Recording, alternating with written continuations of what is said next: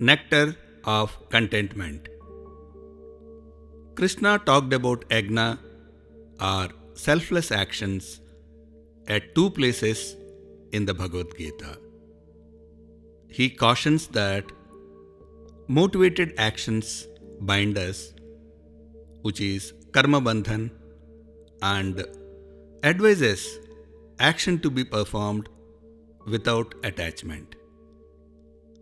He further indicates that the selfless action of yajna holds the supreme power, and in the beginning, using this power, the Creator created.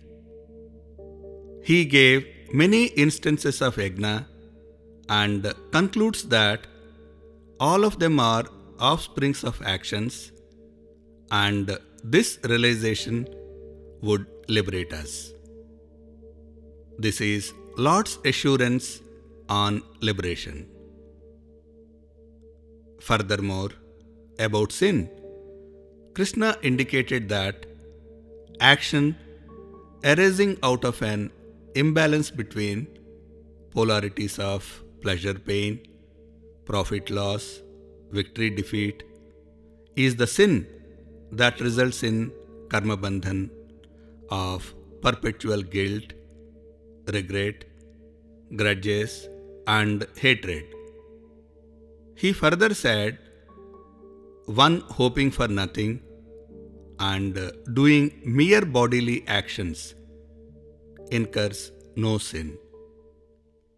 He concludes that by sacrifice of attachment, the knowers have destroyed sins. This is an assurance from the Lord about the destruction of sins in yajna. Krishna earlier declared that we have a right over karma, but not over karma phal, fruits of action.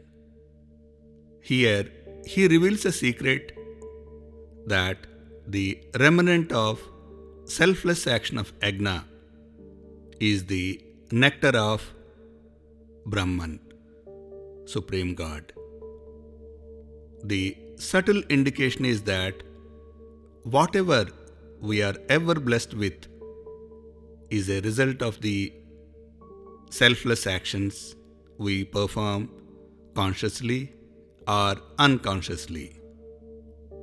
Another inference is that if we take contentment as the parameter, the rich become richer and the poor poorer.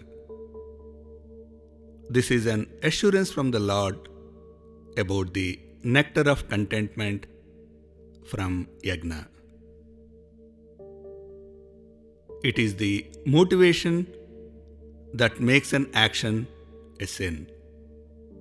And when the same action is performed like yajna, it becomes virtue, which is nothing but the nectar of liberation and contentment.